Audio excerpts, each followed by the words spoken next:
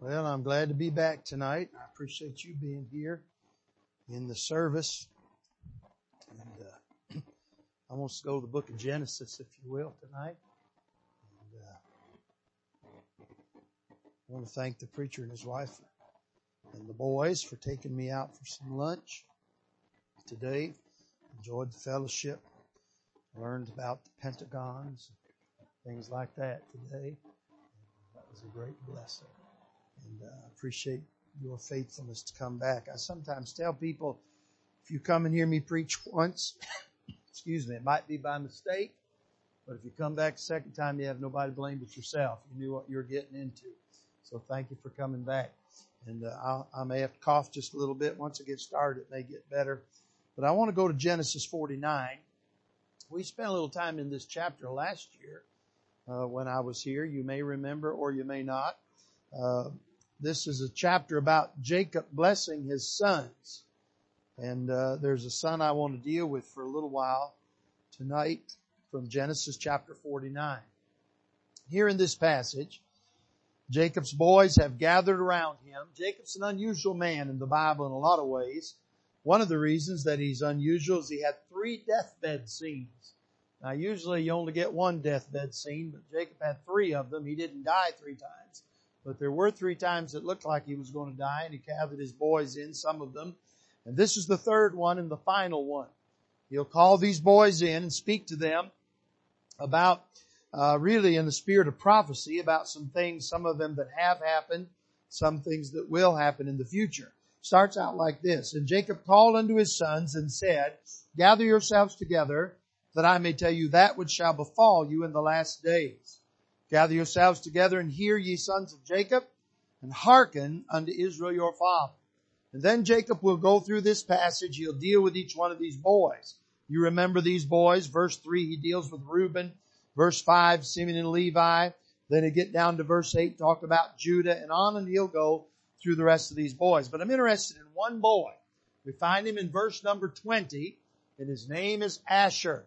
And the Bible says this, verse 20, Out of Asher his bread shall be fat, and he shall yield royal dainties. We're going to start in that verse and head through the Bible just a little bit. Let's pray and ask the Lord to help us. Father, we love you today. Thank you for loving us. Thank you we can be in the house of God, assembled together with the saints of God. And I pray now, Lord, that you'll be glorified tonight, that your people will get help. There's somebody lost, I pray you draw them unto Christ. Somebody backslid, Lord, I pray they'd be restored. If somebody was sin in their life, I pray the Holy Ghost will work in our hearts, Lord, and reveal our hearts to us. If somebody discouraged, I pray they'd find encouragement in the things of God. Lord, most of all, we want you to be glorified. We want you to be lifted up, magnified. So you help us tonight, and we'll thank you, and we pray in Jesus' name, amen. Thank you. You can be seated. Not a lot said about this boy Asher in this passage.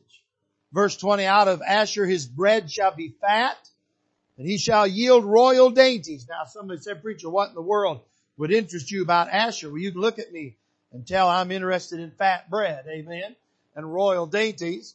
But what's going on in this passage? Well, Jacob talks about Asher. He's making reference to the fact that when Asher and the children of Israel get into the promised land, the land that Asher will inherit will be a fertile land. There'll be land that is easily cultivated, and there'll be land that will bring forth a great harvest. And he may be making reference to the fact this bread, these royal dainties, he may be making reference to the fact when Solomon had talked about all of the grain that was brought to him. If you go over and study the large amount of grain that was brought to Solomon, a good portion of it may have come from this tribe of Asher in the place where they live. So we learn immediately that the place he's going to live is going to be a place that will be fertile. It'll be a place where you can grow things. Now, I want you to go with me to another passage of Scripture, Deuteronomy chapter number 33. In Genesis 49, Jacob is speaking to these boys individually, more or less. But in Deuteronomy, Moses is going to talk, and he's going to give us a prophecy about these fellas. He'll talk about some things that have happened, some things that will happen. But he's going to deal with them more on a corporate level, not just individually, but as their tribes. And so here in Deuteronomy chapter 33, we read this about Asher starting in verse 24. Deuteronomy 33 and verse 24. And of Asher he said, let Asher be blessed with children.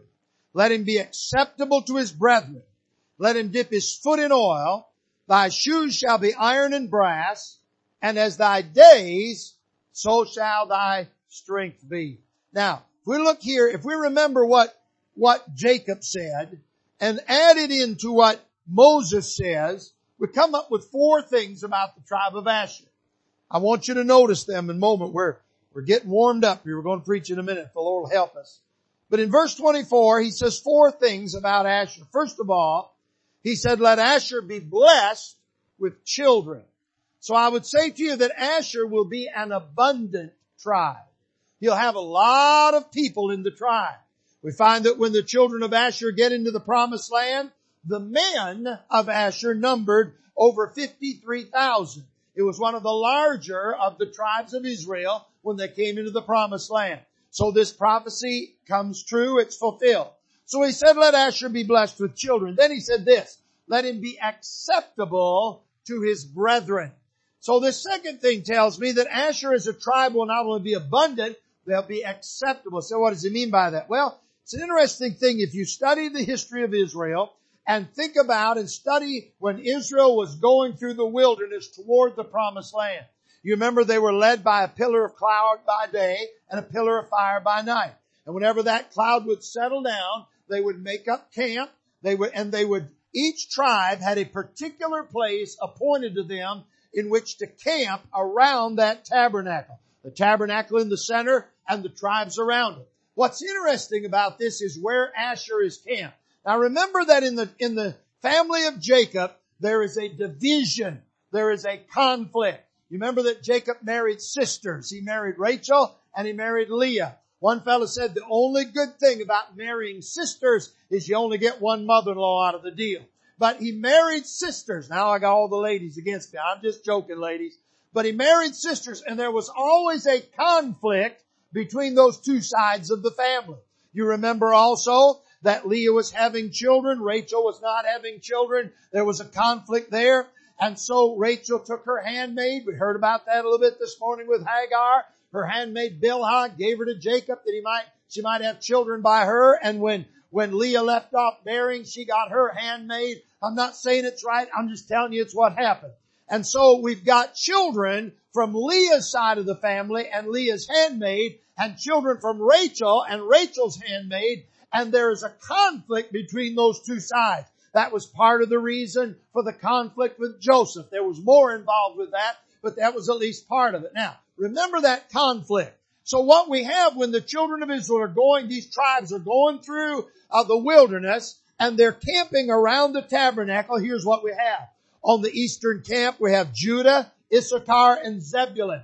Those tribes, they're all Leah's boys. When you go on the western camp, you have Benjamin, Manasseh, and Ephraim. Those are all either Rachel's sons or Rachel's grandsons. Then when you get to the southern camp, you have Gad, Simeon, and Reuben. Those are all either Leah's sons or sons by Zilpah, Leah's handmaid. So on those 3 sides of the tabernacle, we'll call it segregation has taken place. Those 2 sides of the family that don't get along well are not mixed. But when you get to the northern camp, you have Dan and Naphtali, 2 sons of Bilhah, and Asher, a son of Zilpah, right in the middle of them. So Asher is the only tribe, apparently, that God trusted to get along with a tribe from the other side of the family. That is a fulfillment of this passage where it says that he'll be acceptable to his brethren. Then he says the third thing about him. He said, let him dip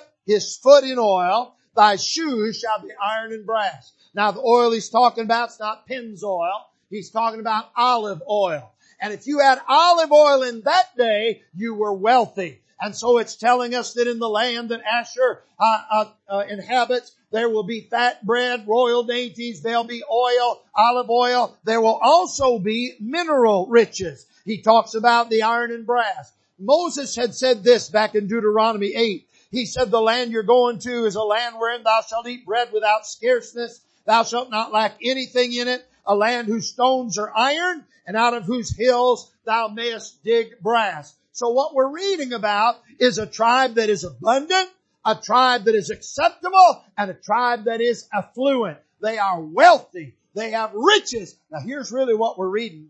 We're reading about a tribe that has everything we want. They have everything the world is after, and unfortunately, everything the church is after. Who among us does not want to be abundant? Who among us does not want to be acceptable? And who among us does not want to be affluent?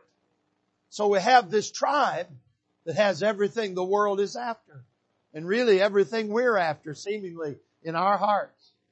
But then Moses will say one more thing about them, and I want you to notice it. He said, let Asher be blessed with children. Let him be acceptable to his brethren. Let him dip his foot in oil. Thy shoes shall be iron and brass. Now watch this next phrase, verse 25. And as thy days, so shall thy strength be. Now, this is an interesting statement. What are we going to do with this last statement? As thy days, so shall thy strength be. Now here's what we'd like to do with it. If you've done this, I'm not falling out with you.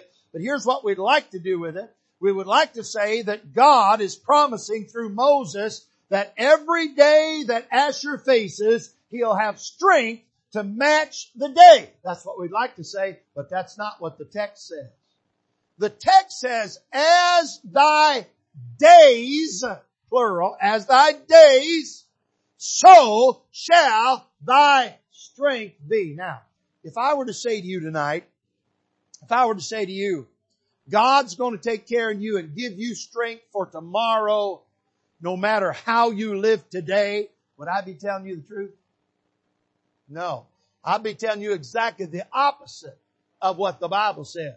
Because the Bible said, be not deceived. God is not mocked. Whatsoever man soweth, that shall he also reap. I cannot find anywhere in my Bible where God said, if I live wicked today, he'll still give me strength for tomorrow. But what my Bible teaches me is if I live wicked today, it will affect my tomorrows. You remember when Naomi and Elimelech left Bethlehem, Judah, and went down to Moab? You remember that? They dwelt there, they went to sojourn, but they dwelt there 10 years. And Elimelech died, and Mahlon and Chilion died. And when she came back, they looked at her, and they said, is this Naomi? You know what happened? 10 years out of the will of God was telling on her in her countenance. And when you live a wicked life, it will catch up with you.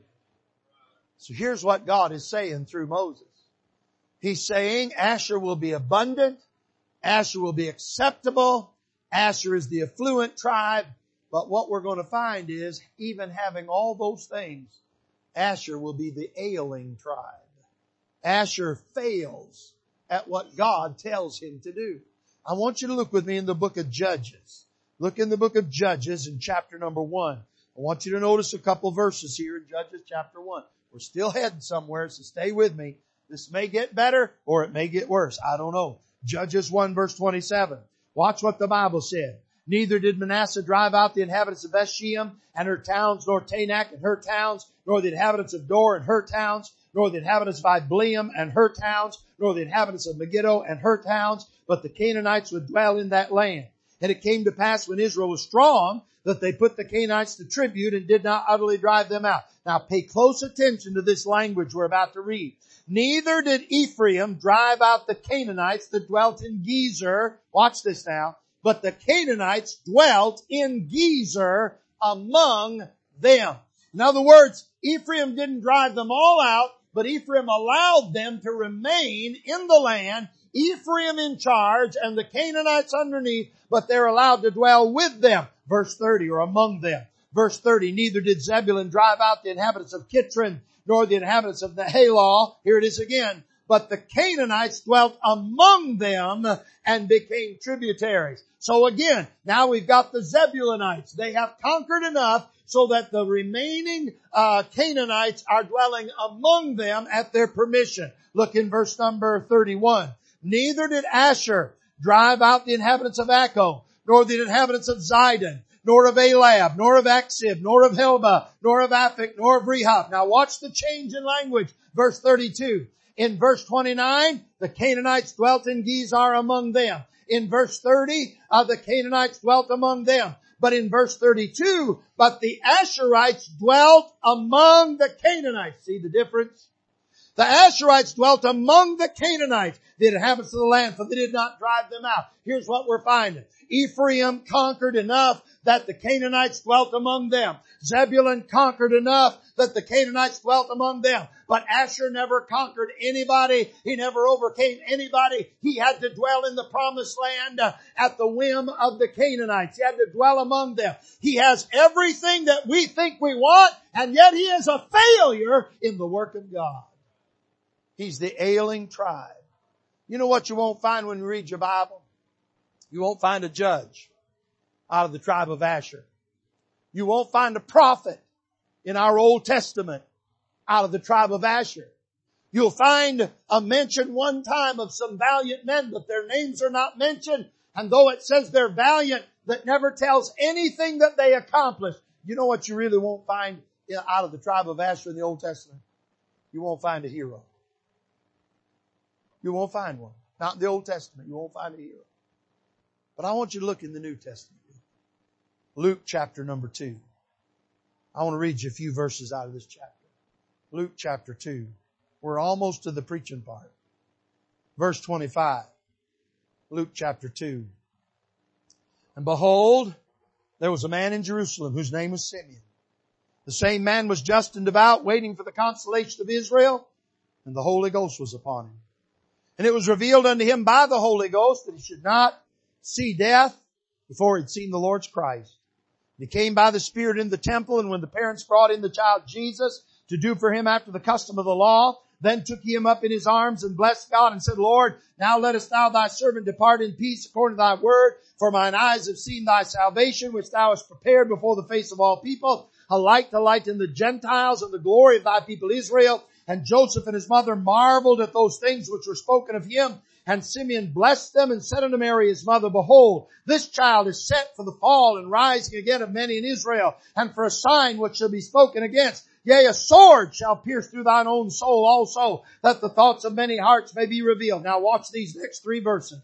And there was one. I did not give you the title of the message. I'm going to give it to you right now. The title of the message is There Was One. And there was one Anna, a prophetess, the daughter of Phanuel, watch it here, of the tribe of Asher. That's New Testament language for Old Testament Asher. And it said she was of a great age and had lived with an husband 7 years from her virginity. She was a widow of about 84 years, which departed not from the temple, but served God with fastings and prayers night and day. And she coming in that instant gave thanks likewise unto the Lord and spake of him to all them that looked for redemption in Jerusalem. You know what we just found? We just found the hero from the tribe of Asher. We'll look in vain in the Old Testament, but we find one here. And I like the wording. I have a peculiarity about my Bible. I believe every word is there by divine decree and divine design. I don't think there's any words there put up just to fill up space. I don't think God ever said, man, I wish I hadn't said that. I believe every word is inspired and preserved. Amen. Just say amen right there. And so every word. And so when the Lord suddenly says in verse 36, there was one, it's as though God in heaven said, you know, I've been watching ever since Asher was born. I've been looking for a hero out of his tribe. I can't find one. I can't find anybody living for me. Everybody's been failing. But there's one right there. I just found one. Her name is Anna. There was one. You know what I'd like to be? I'd like to be a hero for God. That's what I'd like to be. I'd like for God to be able to say to the angels when they say, you know what? Father, don't nobody want to serve you anymore. I'd like for God to be able to lean over the battlements of heaven and point out and say, look, there's Brian McBride. He's still a serving me. I'd like it when the angels say nobody believes the Bible anymore. I'd like for God to lean over the battlements of heaven, point at me and say, there's Brian McBride. He still believes the Bible. He still believes the Word of God. He still loves me. I'd like for him to be able to say about me, there was one.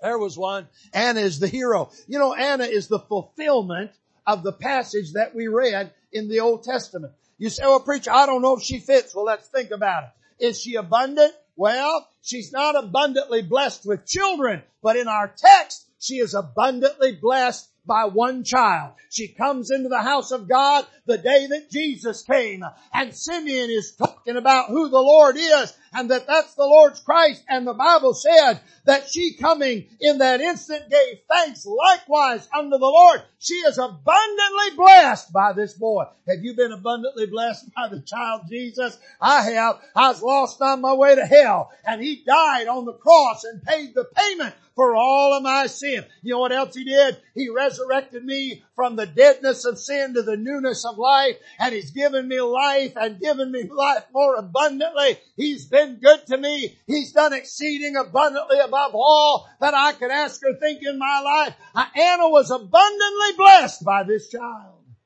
Not only that, you say, well, preacher, is she the affluent one? Well, she's not affluent in earthly riches, but she's affluent in spiritual riches. How do you know? Because the Bible calls her a prophetess. Verse 36, and there was one Anna, a prophetess. Now don't let that word scare you. That word prophetess, you look it up in the Greek language, it means a teacher. And what it is Anna knew enough about God and the Scriptures to teach others about the things of God. She is rich in spiritual truth. I'm going to tell you, you'd be a lot better off to be rich in the Bible and in eternal treasures and spiritual treasures. You'd be a lot better off because all those riches in this world, the Old Testament writer said they're going to sprout wings and they're going to fly away. You can lose them in a moment. But if you lay up treasures in heaven where moth and rust doth not consume and thieves don't break in, steal and destroy, I'm telling you, we ought to be rich and affluent in spiritual riches. Then she is acceptable. Because the Bible said in verse 38, she coming that instant gave likewise unto the Lord and spake of Him to all them that look for redemption in Jerusalem. Apparently there are folks who will listen to what she has to say. She is acceptable. She must have had a testimony that backed up what she had to say. And she is acceptable. And then, here's the last thing. Remember that last thing said about Asher? Now, I don't mean, don't get encouraged. This isn't the last thing in the sermon, but the last thing on this part. Remember what that last thing we read about over there in Deuteronomy? It said, as thy days, so shall thy strength be.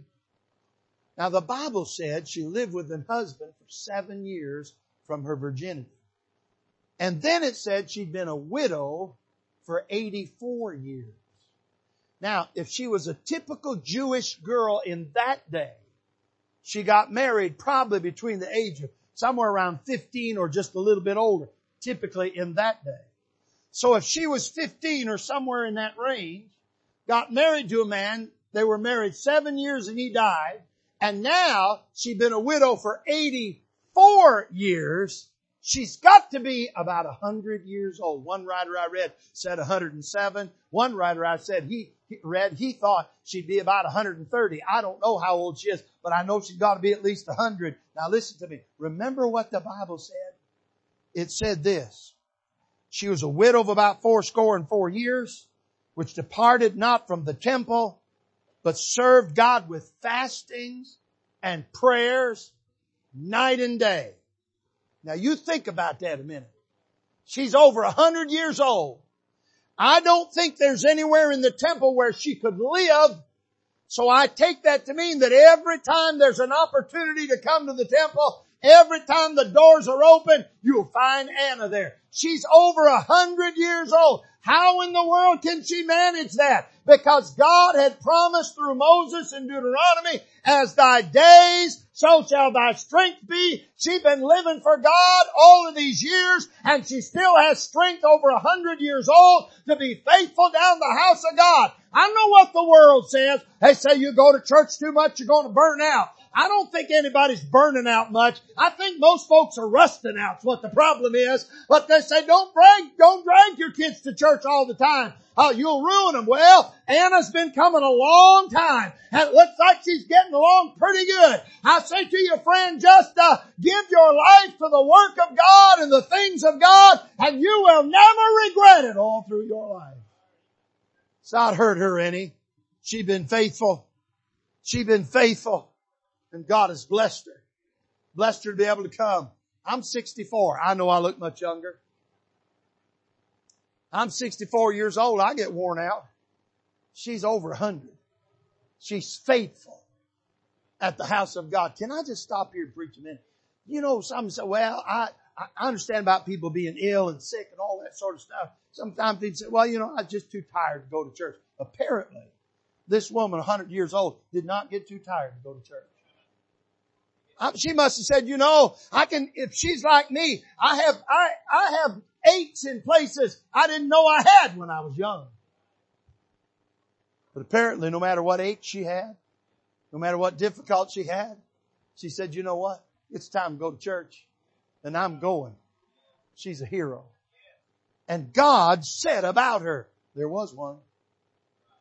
Maybe nobody else in Asher that I could point to. But God said I can point to that one. Now here's the preaching. Take me just a minute. I want to be one like Anna.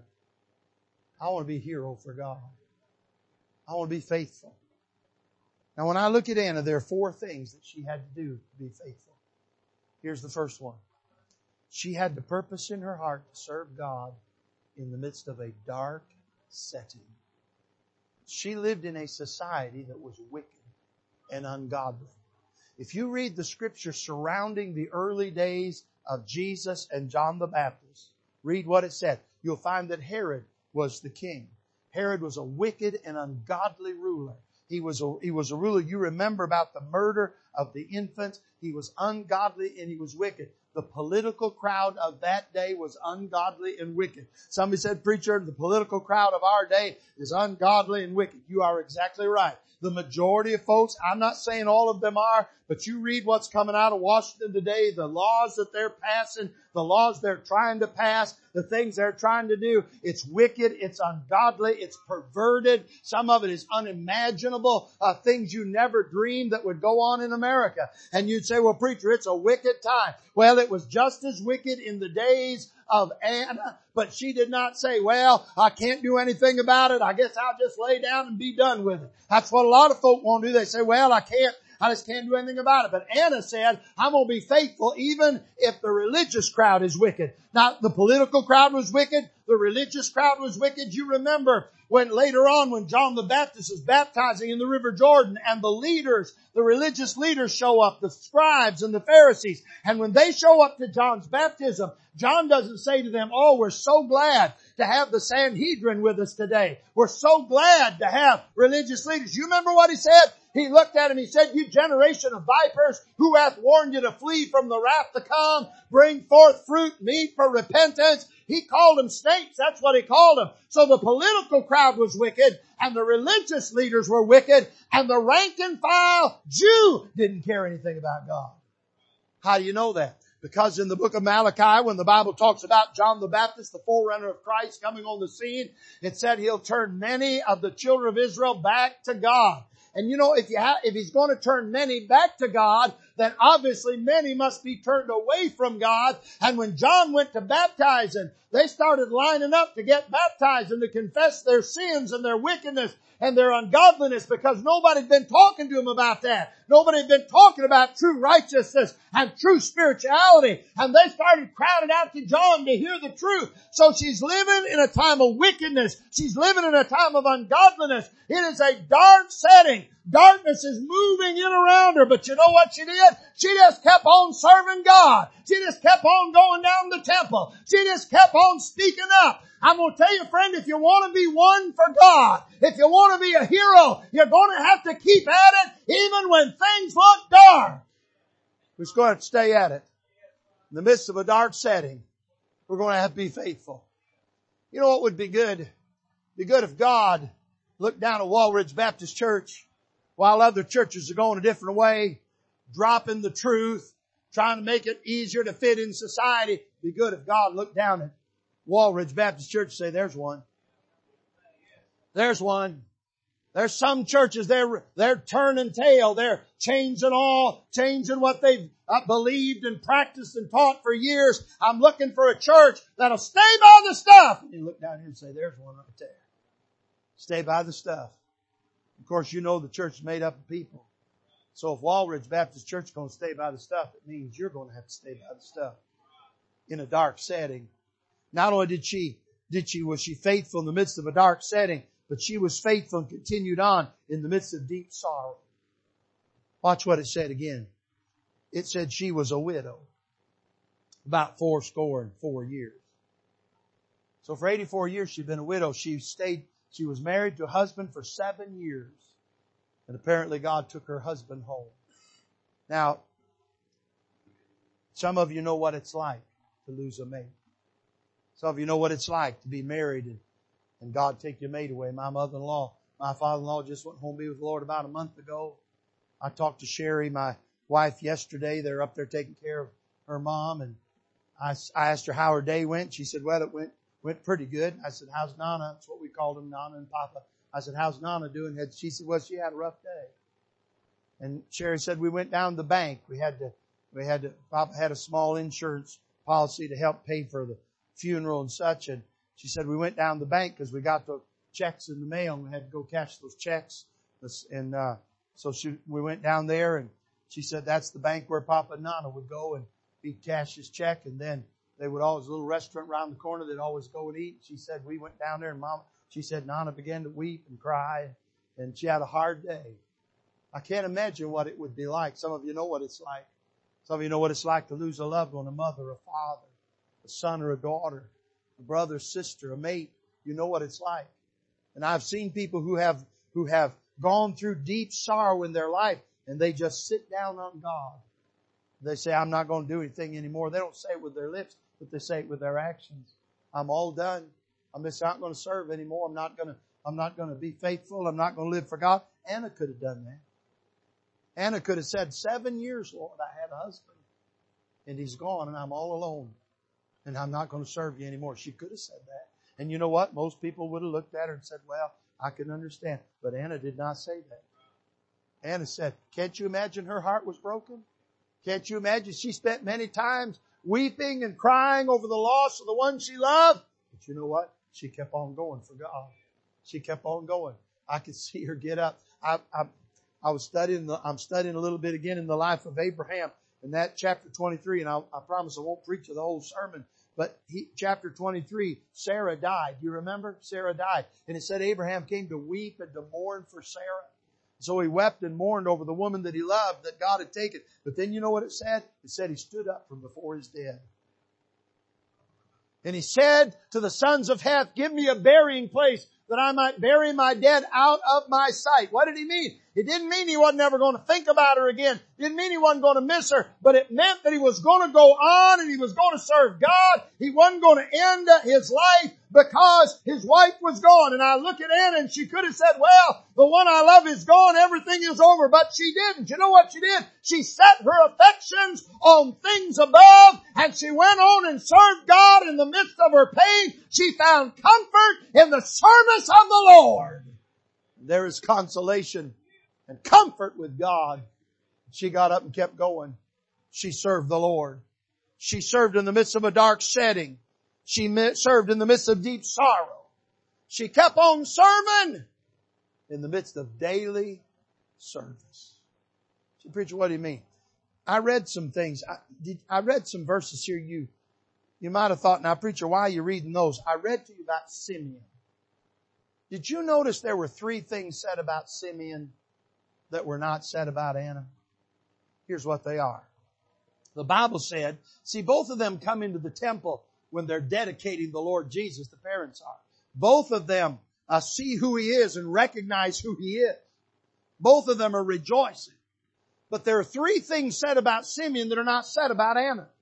The first thing is, it says the Holy Ghost was upon him. Doesn't say that about Anna. The second thing it says is that it had been revealed to him by the Holy Ghost that he would not see death until he'd seen the Lord's Christ. He had a special revelation from God. Anna did not have that. And the Bible said that he came by the Spirit into the temple. In other words, the Holy Ghost of God nudged him and said, go to the temple today. But it doesn't say any of that about Anna. It doesn't say the Holy Ghost was on her. Doesn't say she'd had any special revelation by the Holy Ghost. Doesn't say that the Holy Ghost nudged her to go in. You say, well, then why did she go? Because she always went. She wasn't there because the Holy Ghost nudged her one day and said, there's something special going on down the house of God. She was there because every time there was an opportunity to be there, she headed down there. Can I just say this to you? One reason I hate to miss church is I'm afraid something will go on down the house of God and I'll miss it. So she went. She got the house of God. Now think about all the years that she went. Notice what it said in our last verse. She spake of him to all them that looked for redemption in Jerusalem. She's looking for the Redeemer. How did she know a Redeemer was coming? Same way you and I know a Redeemer's coming. We got the promise of the Word of God. She didn't have any special revelation. The Holy Ghost didn't overshadow her or go on her. But you know what happened? Every day she got up and went down the house of God. And I just figure in my heart every day she was looking for that Redeemer. She was looking for him to come. She didn't want to be missing the day he showed up. She just kept on coming day after day after day. She didn't have the advantages that Simeon had. And the truth is she doesn't have the advantages that you and I have. Because we have the Holy Ghost not on us, but in us. We're indwelt by the Holy Spirit of God and hopefully full of the Spirit of God. Everybody that's saved is immediately indwelt by the Spirit of God, but everybody that's saved is commanded to become full of the Holy Spirit of God. And you and I are indwelt and hopefully full of the Holy Ghost. So it ought to be easier for us than it was for Anna to be in the house of God every time we're supposed to be. If you want to be that one, you're going to have to be that one in the midst of continual daily service. Say, preacher, why you keep going to church? I'm looking for Jesus. I miss looking for him. You know what? I'd like to be in the pulpit when he comes.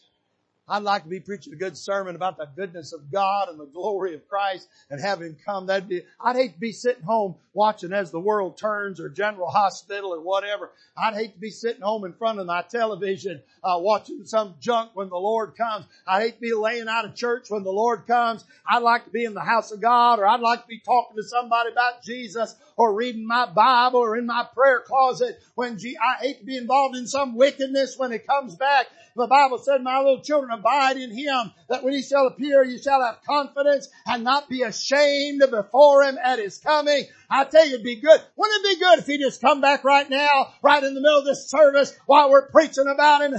Hallelujah. Got done singing about him a little while ago. Wouldn't that be good? That'd be all right with me. That'd be good. Now here's the last thing, and this is the last thing. She served him. She was that one in deep sorrow in a dark setting in daily service, and she got to see a delightful sight. After all those years, coming to the temple day after day, after fasting and praying day after day after day, she walked in the temple one day, and guess what? That one she'd been talking about, that one she'd been...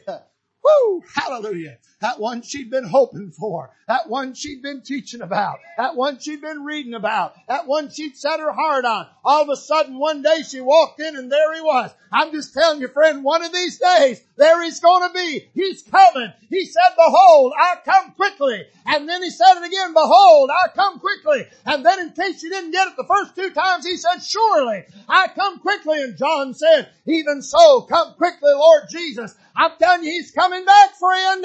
Let's just be faithful. One of these days, the ones we've sung about, the one we've talked about, the one we've witnessed about, the one we've preached about, the one we've studied about, the one we've dreamed about. One of these days, we're going to see him face to face. And it'll be worth every moment we've spent sermoning when we get a good glimpse of him.